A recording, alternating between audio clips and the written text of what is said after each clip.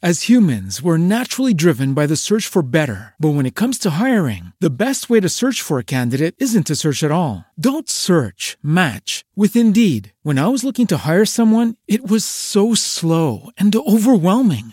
I wish I had used Indeed. If you need to hire, you need Indeed. Indeed is your matching and hiring platform with over 350 million global monthly visitors, according to Indeed data, and a matching engine that helps you find quality candidates fast. Ditch the busy work. Use Indeed for scheduling, screening, and messaging so you can connect with candidates faster. And Indeed doesn't just help you hire faster. 93% of employers agree Indeed delivers the highest quality matches compared to other job sites, according to a recent Indeed survey. And listeners of this show will get a $75 sponsored job credit to get your jobs more visibility at Indeed.com/podcast. That's Indeed.com/podcast. Terms and conditions apply.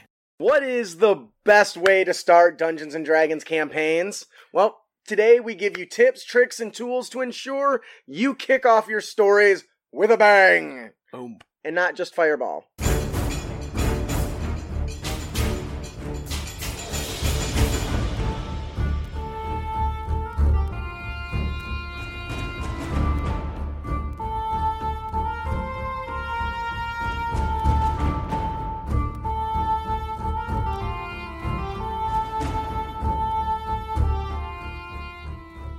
Hello and welcome, heroes, to the Crit Academy. I am your host, Justin. And I'm your host, Ian. We hope to inspire you with creative content that you can bring with you on your next adventure. Or in this case, prepping for the adventure. Yes, and we're super excited. So we were actually just talking about before the show started how the hell we made it to 261 episodes without actually making a running a session 0 episode. So you think we would have started that in episode 1, or at least in the first 10. So obviously, this is something that varies a lot. When it comes to RPG games, there are many different aspects. This naturally means that each player is likely to latch on to something different and expect something different out of it. We've touched on this over the years on different types of players and DMs in the past, but there is more to it than that. Theme, story, combat, and more that are all part of the game, and each player wants something, more or different out of it. But in order to truly understand and run a fun and engaging game for everyone at the table, we all need to know what we expect from the game, what it is that entertain us, and why we want to be, why are we at the table, right? And there's a lot that goes into that, not just from DMs, but from players too. For sure. Do you want to touch on that a little bit? Yep. Session 0 is an aspect that the RPG community has come up with to help both the players and the DMs better prepare for a campaign adventure. In this episode, we will be discussing the variety of different aspects that can be covered in Session 0. This includes what to include, why you should include it, and how to leverage it in a way that everyone has a great time. Now join us, share your thoughts during the show, that's what chat is for. Yep. And we want to know what you all think about Session 0, what makes it successful, and what are some pitfalls that should be avoided. Right. Now, for me, one of the very first things that I like to touch on is the hard and soft lines in a game. Mm-hmm. Everyone in the world has their own experiences in life, and unfortunately, they're not all good. And so, as a team of friends and players, part of our job is to avoid doing anything that makes anybody upset. Now, I know there's probably a bunch of people out there, snowflake, blah, blah, whatever. It's all about caring about the people around you. And if you want everyone to have a good time, you need to know what the no-nos are. And at the same time, there's kind of a level of maturity there you have to gauge too. Yes. As somebody that runs games for a variety of age groups, that hurt. I have to change the way I run the game based on the expectation and the maturity level of the game. So when I'm talking hard lines, I'm personally comfortable with blood, gore, and describing the breaking of bones and the gushing of eyes as somebody's eye gets ripped out. Yeah. But not everyone is into that. Right, whereas me, I'm, for the most part, my general mindset for me personally is I don't think any topic is off limits, but you have to do it right. And you have to know your group. Yeah, and don't go, and some things you just don't go into a lot of detail. Like, I love the trope. So you got the horny bard, for instance. They want to go to the whorehouse or whatever. That's fine. But I am very much a fade to black because I don't want to know what's going on in there. Mm-hmm. And so for me, that's a hard line that I draw at any table because I don't want to sit and watch people have verbal sex in the table, you know. That'd be kind of weird. There's some people that want try hard to avoid the topics of like slavery or the inclusion of children in danger, right? Mm-hmm. So one of the first things you want to do is figure out where those lines are. A parent at the table with a newborn kid probably isn't going to want to hear about how they have to hunt down a 11-year-old girl that's been soul has been, taken, or body has been possessed by some sort of alien monster. That's just not cool with them. And this is the opportunity to talk about that stuff and get it all out there so the DM can design the story and the encounters appropriately. Although I'd totally be digging that just because it's a lot of depth and adds a lot more ambiguity and gray to the situation, which some people would love. That's another thing. Ambiguity is kind of my jams, but I know that's not for everyone, right? Now thing I posted, I saw just the other day. Dude, have you seen Berserk and the content that's in it? Yes, that's why it's labeled mature. And there's a lot that goes to as well. So when you're doing your session 0, for me, the redlining and the hard and soft lines is probably the first place to start. Next, you generally want to discuss the setting and any particular limitations. For what I mean by limitations, now this is something some players don't like. When the DM says, hey, sorry, my world doesn't have elves. Okay, or it doesn't have magic at a high fantasy level. It's got low magic, like Lord of the Rings, maybe. Yeah. So this is the time to kind of set those expectations. Is at session 0. Mm-hmm. Here's what we're playing, so everyone at the table knows what to expect and can build their characters. Because the last thing you want to do is have a Lord of the Rings setting and have somebody show up with a divine sorcerer who can twin magic and spew out fireballs freely. Because even the wizards in Lord of the Rings don't really do that. Yeah. Of course, it depends on which age you're talking about, too, but hey. but that comes back to it, right? So maybe you can have the same world, different stories. So what are some other discussing the setting and limitations you think that should be brought up at session 0 so everyone can build and enjoy the game? Well, something else that we kind of always mention is, like, everybody has to be on the same page. Kind of what you already built off of is, what is the theme? What style of adventure are you going for? Is it going to be roleplay heavy? Is it going to be a combat heavy? Is it going to be a balance of the two? And once again, I just think it's a combination of knowing the DM, knowing who you're playing with. That goes for players as well. Absolutely. And kind of following on that, Zipperon mentions factions. Yep. That's something that fits in the theme really well. So if you're at your table and you've got a group that says, hey, there's 5 players and 3 want political intrigue and the other 2 want dungeon crawl, well, you can leverage that information and say, okay, the most want political intrigue. So let's take some of our settings. We've discussed that there's factions in Forgotten Realms specifically. You've got like the Harpers and the what are they? I don't even remember. Harpers, Alliance, yes, Iron Gauntlet. A lot of those different things. So you can tie them together and still feed the dungeon crawl aspect by having, competitive factions, right? Dalcinia says, I had a game where magic was bleeding out of the world, so players could actually take damage from casting spells past level 1, and it was 1d4 per level. That is cool as hell! I love that. So when you're deciding on the themes, this is the time. Session 0 says, I want to focus on, political intrigue. I want dungeon crawl. I want survival. Whatever it is, this is the time to talk about it. So once again, everyone can build their characters appropriately. Yes. What does Dalcinia say there? She also mentions that another game had a really magical saturated land. Same world, just closer to the well, whatever that is, which sounds cool. Yep. Where even the non-magical classes got to pick cantrips. That's pretty cool. I like that. And then there's Darwin. Yeah, I played a horny rogue, and we had a gangbang with 3 ladies and another player, and the DM didn't fade to black. Yeah, that's not my jams at all. But once again, that depends on the team and what your group is comfortable with. Yep. And sometimes I think one thing that's fair to acknowledge in session 0 is you're not going to cover everything no matter how much detail you put on it. And stuff will come up in-game, and it's okay to address it. Hey, can we...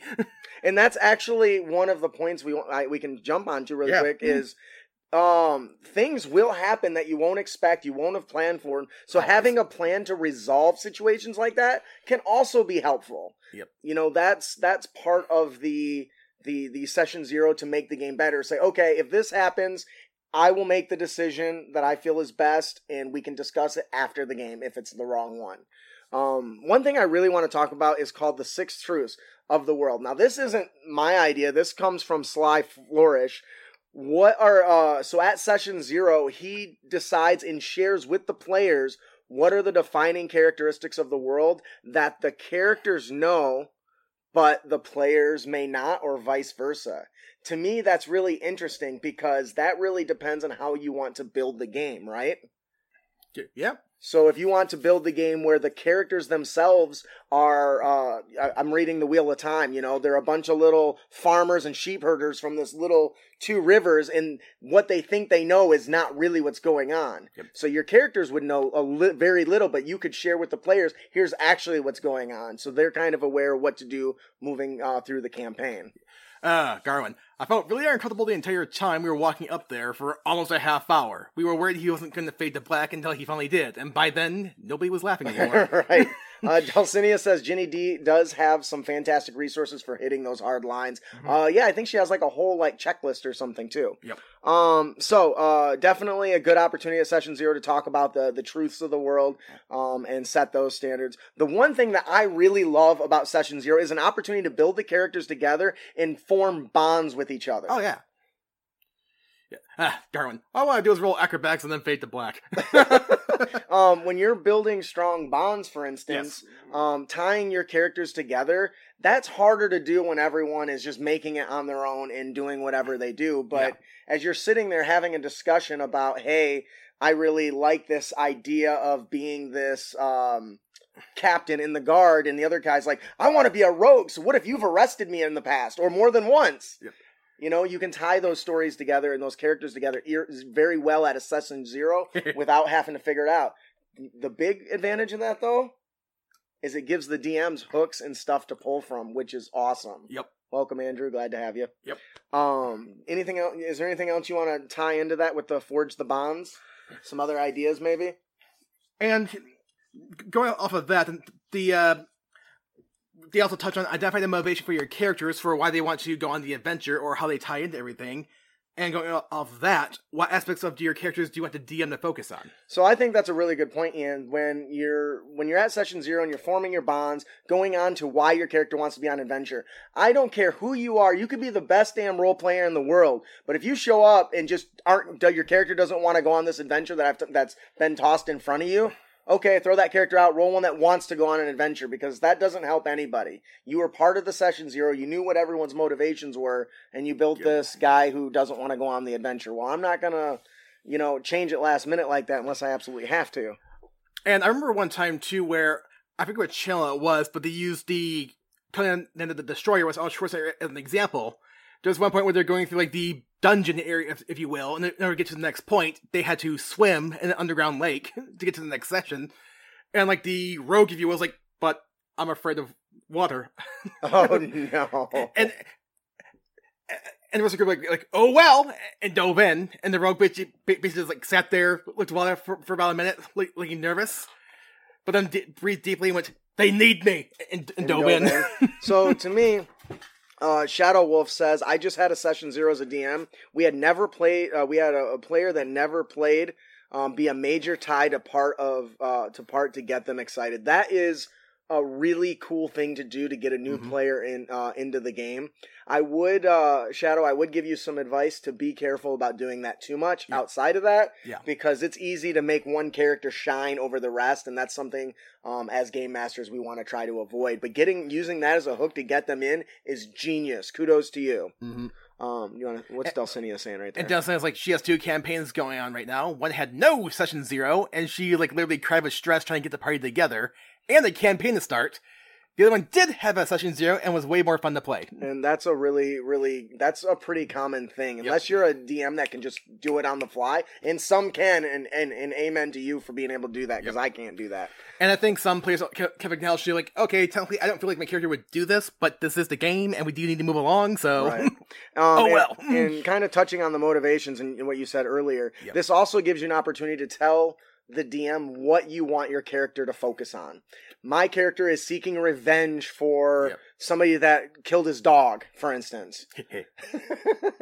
and the DM can take that and turn it that he's now part of this whole ex-assassin thing and is out for blood because somebody killed his dog that his wife gave him. If you don't tell your DM that, they're just going to make what they think you want. It's better just to say, I want this to happen with my character, and Session Zero is the best way to do that. And when the DM makes what a player thinks they want, results are definitely going to vary. They're about as random as a D20. Actually, kind of interesting point, too. This is not really a Session Zero thing, but there are points where like some players will go, oh, my character would never do that. And... they should not be saying, my character would never do that. What they should be saying is, okay, what would make my character do that?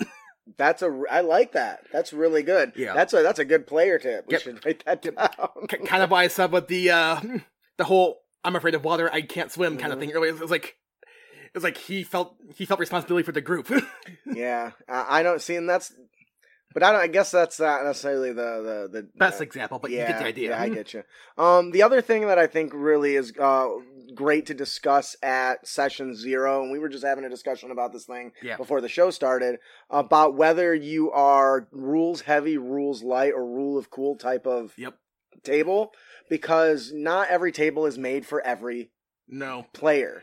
And as we were saying, I was just saying, we just had a discussion about this where some people may like one thing or another. Maybe they want the hard, fast rules. They want to know exactly what my character is capable and don't want it wishy-washy. And that's okay. That's the time to talk about this. Whereas, like, I've been in some sessions, too, where, like, I was playing with a group who are hardcore into immersion, like sound effects, music, and everything. But I got to the point where, like, okay, this is getting really distracting because the volume's way too high and so on and so forth. Absolutely. It's like they pushed the motion show hard, actually took me out of the game. If that makes any sense. Yeah, and there's a lot of things that can be distracting. So that's another thing you can bring up in your session. You know, what do we want do we want music in the atmosphere? Do we want to dim the lights? You know, how involved do you want to do it? Get into that. And also, we had a couple character concepts toss out too. There, kind of interesting. Like one guy, like I had a fighter who had the soldier background, but was an archaeologist, and he knew the rogue who was good at scouting and knew how to find traps. See, and that's a really great example because you managed to tie the two characters together. That's awesome. This is also Session Zero is also a time to talk about one of Ian's favorite thing, battle map, or my favorite thing, theater of the mind. Or are you going to have a mix of the two? Do the players need to be bringing minis? Are they going to be using them regularly, or is it going to be an occasional thing for the big complex boss fights? Yep, and both theater of the mind and battle maps have their place, and different people get different things out of them, where, like, or people's, like, impressions can be different. Like, you, like, for example, you've said you at times find battle maps too limiting. I'm like, for me, it's the exact opposite. Absolutely. And that's why, once again, that's another reason why it's important to, as a team, to figure out this stuff at the table ahead of time, because if it wasn't for Ian, I probably would never use a battle mat. As a GM, it's my responsibility to make sure I'm giving him at least some of what he wants. I know it's probably not as much as you would like, but I try to make sure I include that because I know that's a part of the play that he really likes. But I also realize the fact it's not just me at the table either, so... Well, I say you because you're here sitting next to me. That's fair. But it's still a valid point to make. Right, and once again, that's something that is discussed during the session, or during the session 0, so I know to include those sorts of things. What do you think about building out a plan ahead of time to do about when somebody doesn't show up? And Matt's like, I remember seeing Ian doing a monthly campaign with people at the local store where they used a plastic transparent tarp with a grid and used dry erase markers to build a battlefield. Yep, I've done that many times. That's a really great way to do that. And like Shell Wolf actually makes an interesting point too. Like what rules are allowed, what races, and are third-party books allowed? Absolutely. So, there are some DMs that will let you use whatever you want. There's others that'll only stick to WotC. If you only stick to WotC, I would like to give you just some advice. Consider expanding out to some of the third-party content people. I'm not just saying that because I publish some of that stuff, but because there are Wizards of the Coast makes great content, but there are other people out there that make amazing content too. Yep. But both approaches are understandable too. So anyways, back to what I was saying. Yeah. Building, this is an opportunity to discuss with the team what to do about that when somebody doesn't show up. Yep. So is the DM going to just zap them away and everyone's just going to pretend they don't exist? Is the DM going to just RP them? Is another player going to take over? This is the time to talk about that, and it can really help when that doesn't happen. Likewise, at what range do you decide to stop playing? If you've got 4 people, will you go missing 2? Yeah. Or will you be like, if we'll miss 1, that's great. If it's 2, we'll do something else. Like, I remember like the game I used to run for my brother in that group. There was about 4 players there, and like you said, we never really discussed it as a group, I suppose, in hindsight. But for the most part, though, we assumed the character was present, but in combat was not necessarily active. But if they were like a spellcaster, for example, we might tap their character for some buffs ahead of time before we walk into what we know will be combat. Yeah. But then, but other than that, have them take a step back. Yeah. Andrew says, as an owner of Forgotten Feats, I gotta recommend third-party stuff. Yep. I sure hope he's saying Fantastic Feats, or maybe just plugging somebody else's content on our show. Because like I remember one time too, where a Dragon Age group I used to play with, I showed up late to a game one time, and I was like the only spellcaster in the group who knew healing spells, so they ran that character without me. And when I finally did show up, I was like, oh, my character's unconscious on the ground in the middle of the fight. That leads into a really good segue into Session Zero is a great place to talk about what are you going to do about character death. Yeah. Is it permanent? Is it a slight inconvenience? When somebody gets dropped to the ground, is there going to be, what is the repercussions, if any? This is the time because character death is inevitably going to happen in your game. Happened Friday. Yes, sorry, Ian. Don't apologize. Merle got the shit kicked out of him by animated chains, and it was glorious. You rolled that 20. I rolled that one on my death save. He delivered the 3rd hit. Sorry. But anyway, so Session Zero, you want to talk about that because it is very easy to get attached to your characters and not want them to die. You want them to... It can be sad. I cried one time when one of my characters... I played a character for like 6 years and then it died and I was like, no! How many years did I play Merle for at this point? It's been a while. Yeah. So because he was starting the Avernus campaign. Yeah. Yeah. So at least 3, at least. Anyways, Shadow Wolf says, I remember my first ever DM let me have a one-on-one session as I missed some key parts. I missed some key parts where I had to miss because of work, and so I wouldn't feel left out. That is really, really a great thing to do. Yeah, Matt. Merle had a chance he didn't roll that one as death save. That did not do any favors, that's for sure. Right. So the other thing I think is important to discuss at Session Zero is the handing out of loot. Mm-hmm. I don't know about Ian. I can only speak for myself. I've been in groups with greedy ass players. Yep. And it drives me insane. It is horrible. Some people suck. Okay. And yeah, I definitely know that. Like my brother, I like him, but he's running a barbarian character, especially at low levels, and came across but that's mine. And that Session Zero is the time you're going to want to talk about that because, and to be fair though, he was at the time a relatively new player too. So, and I definitely looking back, like, I've had some of those behaviors too when I first started out, so I can't really fault him too much for that. I mean, I can, but... And it's kind of like I can. Yes, I can. But I'm just saying, I realize that that stuff comes with experience too. Yes, and ooh, yeah, that's a good point too. Shadow Wolf, are you guys doing milestones or XP leveling? That is a great one. I ditched XP leveling years ago. I got so sick of tracking that shit, and I got sick of making sure they got enough combat to go up to the next level so I could take them to the... Now, I know I would like to hear your opinion on this, because Yep. I feel like we are able to complete more content through more of the books because we go through the milestone. How do you feel about that? Overall, I think I do prefer Milestone overall too. Although I will mention with XP though, most people apply it for combat, but I've seen a lot of other RPGs or DMs just to be house rule for 5th edition. Okay, you didn't kill these guys, but you managed to roleplay your way around it, so I'll still give you the experience for that combat because you still dealt with it in a way. Yeah. See, and there's some DMs that don't do that. Yeah. And that drives me nuts. Yeah. I remember I managed to bypass an entire combat encounter by using rations and prestidigitation to flavor them. And it worked really well in one session. In another session, I did the same thing, and the damn wolf still ate my ass. So, do you remember that, don't Phrasing. you? You were there? Oh, sorry. Oh, no! Anyways. Or that one time I bypassed combat with a clipboard.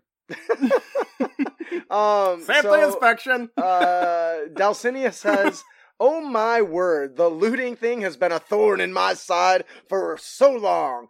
The first campaign as a rogue who keeps looting, stealing all the golden items I give them, and I can't get him to stop. Any advice?" Yeah. Talk to them. Talk to them about it. Or if they're gonna keep doing it, make sure there's repercussions for that. Yep. Maybe a player doesn't spot them when they take it. Maybe somebody else does and reports them for theft to the authority. I'll tell you what, the magistrate takes theft very seriously. Yep. And something I do want to touch on with milestones, though, is make sure you deal out the levels appropriately and on a timely basis, because, hey, let's be real here, players do like to see their characters improve, they love leveling up, they see what new things can I do next, and B, think how annoyed some players would be like, okay, we just gone through how many dungeons, and we're still at level 3? Yeah, I can understand that, and I might be guilty of that sometimes. I'm not calling you on particular. No, I know, but I know I am guilty of that. The one thing that I want to touch on before we move on here is when you're in regards to Dalcinia's question about the thief. In the episode we covered called Law of Lands, there is a systematic guide for punishments, and I'm pretty sure theft is gets you prison time. So if somebody catches the rogue stealing and they get prison time, make that player roll a new character until that time is up. Ooh, coin scarabs didn't dissuade him. Oh, yes. I love me a good coin scarab. The team spent 3 rounds debating whether to save him or not, and he still does it, even after they've talked to them. And sometimes, you know what? This is actually kind of a good point to touch on. I'd let him die. Okay. I think sometimes during a session 0, I think it's perfectly mature, as long as you do it in a mature way, to step back and go, you know what? This might not be the game for me, or the group for me. Yes, absolutely. Or maybe the DM, like, here's what I want to do for the adventure, and the operator goes, we're not interested in that. That might be a good reason to step back and go, okay, what would you guys like to do instead? And that's perfectly reasonable too. Yep, and that's some people, how do I say this without sounding like I always sound like a dick. Hey, gaming out stubbornness. Yeah, some people will be very stubborn because they want something.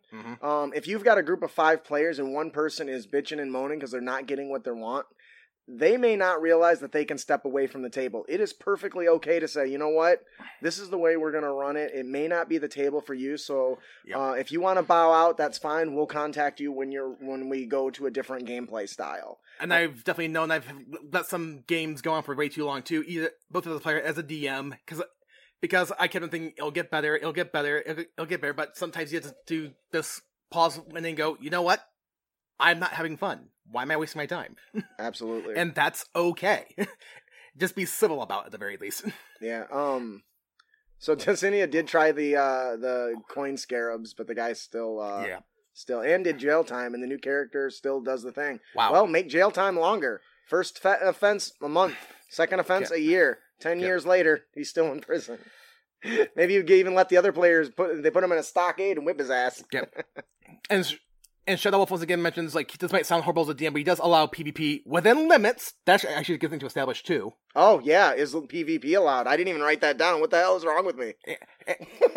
And on what level? Because I remember, like, one discussion I've seen in the past, too, was like, okay, I do allow the characters to fight, but I never had them roll initiative, and I never had them actually inflict actual damage on each other. It's I just let them role play it out.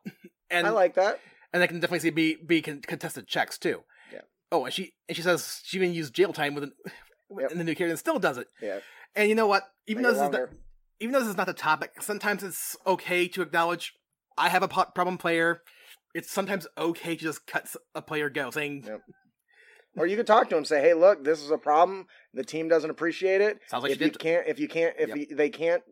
they don't agree to stop, just ask them to leave. It's better to have one less problem player and than have to deal with it." As you've established, they've talked to that player multiple times already. Yeah. So the as the PvP thing, I think that's really good because I allow PvP. If you guys want to kill each other, I don't care. Roll a new character. That doesn't bother me, but not every table can do that. Yep. And I know that there's some players I play with that can't handle it. Yep. And those players can walk away whenever they feel, but I don't think I ever let it get so bad that it's become a consistent problem. Though I really do like mind manipulation powers a lot. And I like to take control. I don't take control from the players, but I do like turning you guys on each other. I'm a bad DM. Ooh. Something that you could touch on during like a session 02 is like, as weird as it sounds, who rolls skill checks? Ooh, that's interesting. So, some DMs like to do that. And I can see the argument on both sides of this one, because I can definitely understand like players going, it's my character, I am doing these things, I don't want to be the one who rolls the dice, and you know what? I completely understand that. And I definitely see some DMs who, like, I prefer to roll the dice because at the end of the day, the players know how well they've rolled one way or another because they saw the dice, they see their skill modifiers, and they can react according to what the number was. Is there any last things you think are important that we should touch on? And I just wanted to reiterate once again, players and DMs, during session 0, when you do have it, if you feel like this is not the game for you, just feel free to say, it's not the game for me. Absolutely. I'm right there with you. All right. I think that'll do it for our main topic. Yes, this is Katara. She's my puppers. Yep. She's one of the smartest dogs I ever had. I love her to death. She's so cute. So yeah, that's our main topic. Thanks to everyone that was involved in the conversation. I love hearing the feedback and seeing the challenges that people ran into. So how about we move on? And now, what you've all been waiting for. Our Unearthed Tips and Tricks segment, where we bring you new and reusable material for both players and DMs. Alright, and kicking up the UTT section is our character concept. We have Amala Shadow Dancer, who's a female human. Description-wise, she is a petite redhead who wears black leather with open lace gloves that run up past her elbows. Her purse contains an intricate mask-like tattoo, a reminder of her pact. Ooh, sounds like we got some warlock action going on here, baby. When she speaks her soft and enchanting voice, it belays the dark power she holds. Amala is soft-spoken and a bit reserved. She has been hunted by would-be heroes most of her life, people who think her as a shadow spawn. Despite her timidness, she is quick to conjure dark power to aid any who may be in trouble. This is doubly true for young children. She carries the skull of her mother and has an unusual and strange obsession with it. She was gifted the ability to create undead guardians and access to magic granted by her pact. While her powers may be dark in nature, she spends her life using this darkness to protect others from threats. But unfortunately, this leaves her as an outcast. Her power is misunderstood and thus is always hunted and mistreated. Motivation-wise, when she was young and forged her pact, its sole purpose was to gain power so she could protect herself and others. She travels from villages to cities, seeking to volunteer and pay orphanages. She takes on tough jobs and donates all of her earned coin to the shelters in the area, all to ensure that others don't have to turn to darkness to survive. What do you think about this? As weird as this sounds, the character that actually came to mind was actually Genkai from Yu Yu Hakusho. I love Genkai. Dimwit! Just because I remember when she was fighting a demon at one point who was sick of her because she was a hero of justice. Mm-hmm. And when she's just being a crap guy, she's like, okay, let's make one thing clear. I am not a hero of justice. I check out everybody who is in my way. They all just happen to be evil demons trying to kill me.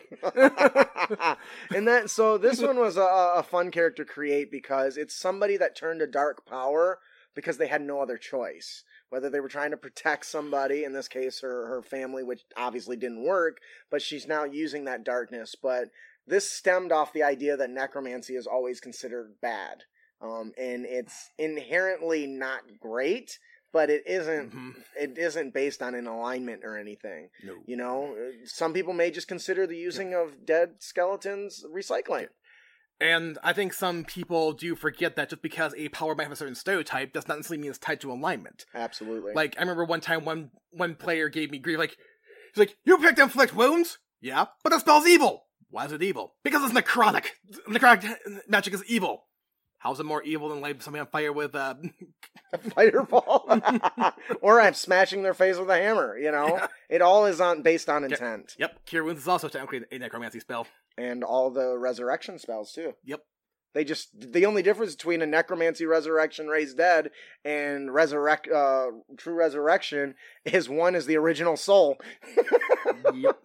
So, anyways, that'll do it for our character concept, Amala Shadow Dancer. Yeah. Our monster of the episode is the Defiler. Now, in order to build this, we're going to start with the Dryad, because why not? You are going to lose some features of the stat block. Languages become demonic or abyssal or whatever you choose. We're going to lose the current spell list. Speak with beasts and plants becomes speak with dead. Tree stride is gone, and so is Fey Charm. Yep. What are the cool things, new spells that we're going to get, Ian? Well, Cantrip Blast, we're going to get Eldritch Blast and Spirit the Dying. 3 times per day, they can use False Life, Inflict Wounds, and Ray of Enfeeblement. Nice. And once per day each, they can use Animate Dead, Darkness, and Vampiric Touch. Nice. And they also get Devil Sight, which they can see in darkness, both magical and non-magical, and to a distance of 120 feet. That's so nice. Handy. So, check out this new feature called Soul Reap. Now, this is a variation on one of the Necromancer wizard spells. When the Defiler kills a creature with one of its spells, it can reap the life energy away from it. Once per turn, when the Defiler reduces a creature to 0 hit points with a first level spell or higher, it regains hit points equal to twice the spell's level. The Defiler doesn't gain this benefit on constructs or undead. And we're going to top it off with a really fun reaction that I realize now I didn't actually give a name. The Defiler can impose a demonic black void between itself and its enemy. Tell me if you recognize it. Yep. When it is attacked by a creature within 30 feet that it can see, it can use its reaction to impose disadvantage on the attack roll, causing a black void to flare before the attacker before it hits or misses. An attacker that can't be blinded is immune to this feature. Yeah, that might be kind of dangerous and hard to deal with. Yeah. Do you recognize it? It does sound familiar. It's the cleric warding flare. Ah. So on the screen right now, you'll see the lovely art piece we have for this monster. If you don't know, our patrons get full stat blocks with lore and history and all that stuff from our show. And they come out really, really cool. That artwork is beautiful, isn't it? Yeah. Screams Defiler. It also screams Amala Shadow Dancer. All right, what do you think about this monster, Ian? This thing be dangerous, and definitely using some warlock symbiosis. Yeah, I like the fit on the false life for defense, Eldritch Blast, spare the dying to heal people. Vampiric Touch is a very fun power to use against people. Not people, like characters. And it fits that kind of mix of warlock and wizard feel. So yep. All right, that'll do it for our monster, the Defiler. Ian, would you like to tell us about our encounter? On the run. While the characters are walking along a busy road or through a town thoroughfare, a petite, dark-cloaked figure bumps into him recklessly, apologizing to himself, "Excuse me." Seconds later, twin armored swordsmen with an emblem of a golden hammer smashing a skull on their chest. That's the logo, not what they're doing. That's through, asking if they saw anyone saw which way the filth went. A successful wisdom insight reveals that something is off. Ooh. Why would the bandit apologize after bumping into them? A character with a successful intelligence history check recalls the emblem pertaining to a group of paladins who hunt wizards to raise the dead, known as necromancers. They kill themselves as slaves of darkness, and believe it is a foul magic that goes against nature itself. The truth is that the petite, dark-cloaked figure was a woman by the name of Mala Shadow Dancer, a defiler. She is a spellcaster who, during terrible times when she was young, was forced into making a bargain to save her life. She is now a force for good, but her dark magic implies otherwise to many who lack understanding. The paladins seek to slay her, as they only see her as one who walks in the shadows. Yep. What do you think? Why, it's almost like as if we gave the character counts that we gave a second ago a stat block, and an adventure to have them in. Yeah, it was actually pretty easy to tie. I tied it all together. No kidding. Kind of reminds me on some level to a degree of the Templars from Dragon Age. Yes. Which I mostly thought about because I was talking about Dragon Age in the comment section. But well, when I wrote this, it was I keep saying it. I'm reading Wheel of Time, so the White Cloaks and the Aes Sedai, and the battle that's going on. This is kind of that feel, right? Yep. Andrew says, if making a humanoid monster a named NPC, give it a spell scrolls for spells it might not normally be able to use, messes with your players. That is amazing, and that is going to have to be a Dungeon Master tip. And for those of you who don't know, with Dragon Age, the Templars have a very anti-mage and actually usually keep all of them locked away, and as a player, you might initially seem like, well, that's kind of a dick move and intolerant, but when you see what happens when mages lose control, then all you their realize, powers, you're like, oh. That makes sense. This is not out of nowhere. So yeah, this is a pretty straightforward encounter. It's meant to be something that happens in passing if you want to introduce a defiler or a character like Amala, or you can replace them however you want. But this really is a great opportunity to set up a group of paladins who believe they're doing the right thing, but aren't. In which totally screams White Cloaks to me. Or they could be doing the right thing, but for the wrong reasons, or vice versa. That's also true. Maybe they just don't understand that just because you can use necrotic powers doesn't mean you're evil, you know? Or they received a tip and they're going off that, and the person who gave the tip was the one who didn't understand. That's good. I like that. So there's a lot you can do with On the Run here. So, that'll do it for our encounter On the Run. Our magic item today is the Glamour Prism. It is a wondrous item, common, and we give credit to Vivid Steel for submitting this. Yep. A Glamour Prism is a crystalline prism that has been enchanted to project the image of one thing onto another. A Glamour Prism can be used to make a set of leather armor look like a summer dress, or like a set of Magitech armor. This is a Final Fantasy XIV item! Uh-huh. You can use an action to glamour the image of an item onto your possession onto another item in your possession, consuming the prism in the process. The items must be similar in nature and shape to one another. The object must be similar in type, such as like clothing can be made to look like armor, whereas an arcane book can be made to look like a cookbook. But like cloak can't be made to look like a book. And that makes sense. Fair enough. And the object cannot be more than 5 feet on any side, and the changes wrought by this item fail to hold up to physical inspection. If someone attempts to touch the object, the hand will go through the illusion and feel the item underneath. Once glamoured, the illusion can only be removed through another glamour prism to apply a different glamour. Casting Dispel magic, or similar effects on the object will also have work too. This feature lasts until dispelled, or you use an action to apply this effect again. I love this. I love Final Fantasy XIV, and I don't know why, after putting this in here, I'm just realizing it's from Final Fantasy XIV. This is really cool because not only can it have fun applications, but this totally can be used to as a tool for deception, right? Yeah. And then you could almost replace the disguise kit with something like this, which I think would be really fun. But I like the idea of just having this prism that allows you to change the what clothes you're wearing by look, but doesn't actually change them. That sounds very, very cool. What do you think, Ian? Yeah. I think you definitely had a lot of fun with this one, and the fact that it's a common item means, in theory, you should be able to get this fairly cheap. Yeah, absolutely. Silver Wolf is like, this a hat of disguise? This plus the hat disguise. Yeah. Oh, okay. Yeah, that's perfect. I love it. Yep. All right, that'll do it for our magic item, the Glamour Prism by Vivid Steel. Our Dungeon Master tip of the podcast is Well Met on the Road. This comes from Dungeon Magazine 121. Do your PCs assume that everyone they meet on the open road is an enemy ready to attack them? To be fair, that's usually what happens in a lot of games. Are there enemies ready to attack them, kill them, or rob them? Perhaps that's because most people they meet on the road do just that. Exactly.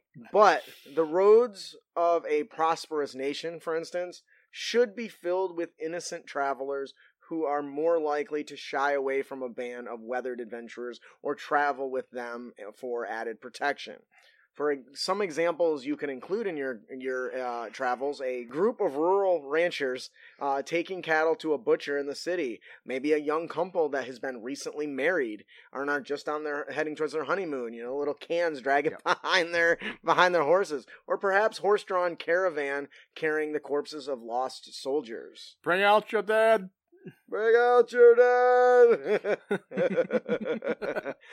So this is something that I'm guilty of not doing enough of this, including opportunities of role play that's not tied to what's the story of story I'm trying to tell.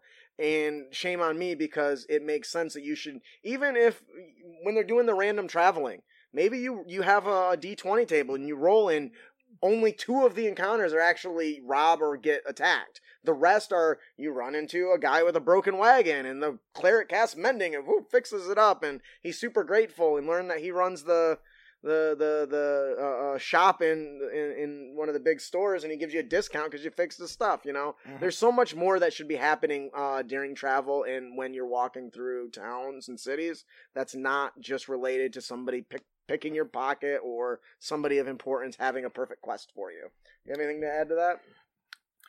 I don't trust this beggar. I roll insight, okay? You roll a 9?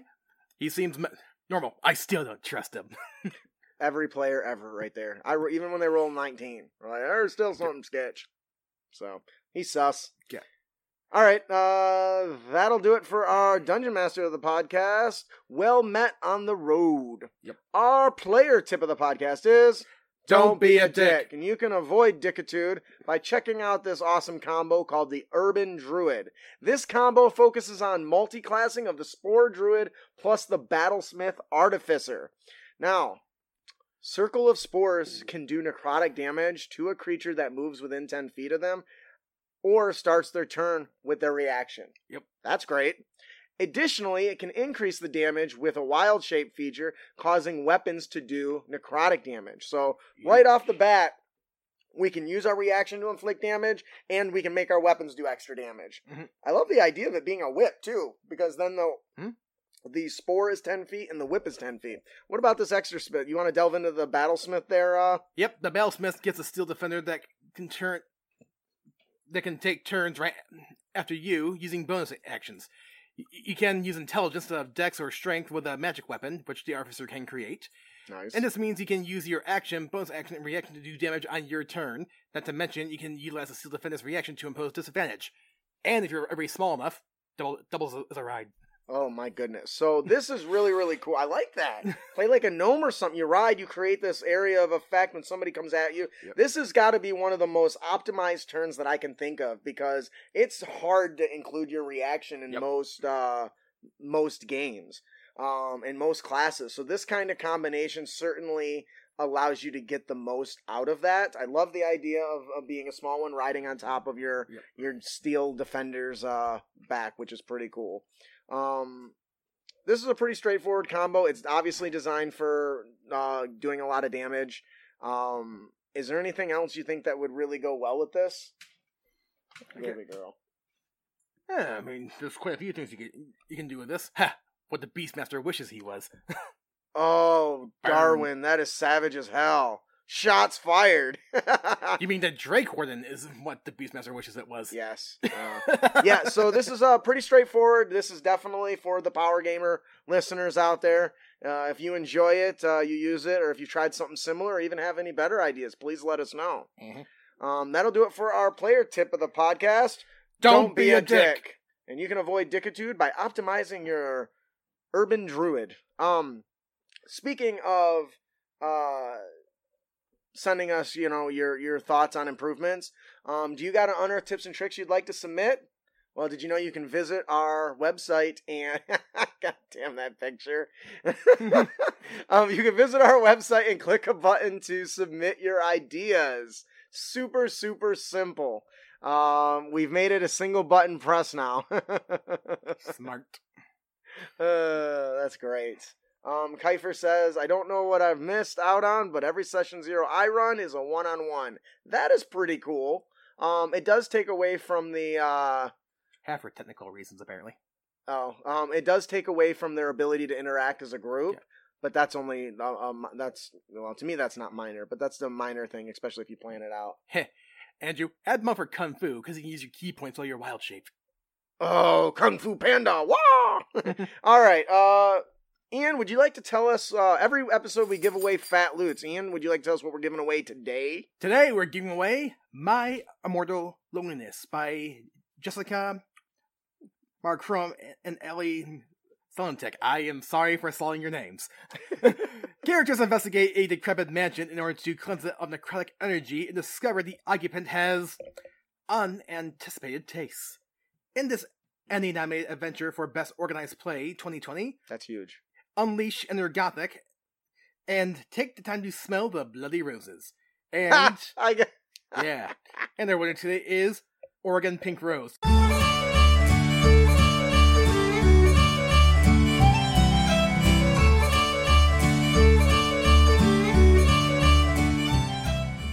Didn't win? Not a problem. Head to CritAcademy.com and subscribe for your chance to win. Just a friendly reminder from Dulcinea about our power builds. These can be NPCs too. Yes. All right. Well, congratulations. If you enjoy the show and you would like to support us, please head on over to CritAcademy.com. Maybe check out some of our content. There's been a lot of links flowing in the chat. Follow us on social media. Leave a review. All that good stuff. I just want to take a moment to all of you that are watching and say thank you for spending your time listening to us talk Dungeons and Dragons. We love you guys. You keep making this show possible. So, thank you. All right, that'll do it. I am your host, Justin. And I'm your co-host, Ian. Thanks for listening. Keep your blades sharp and spells prepared, heroes.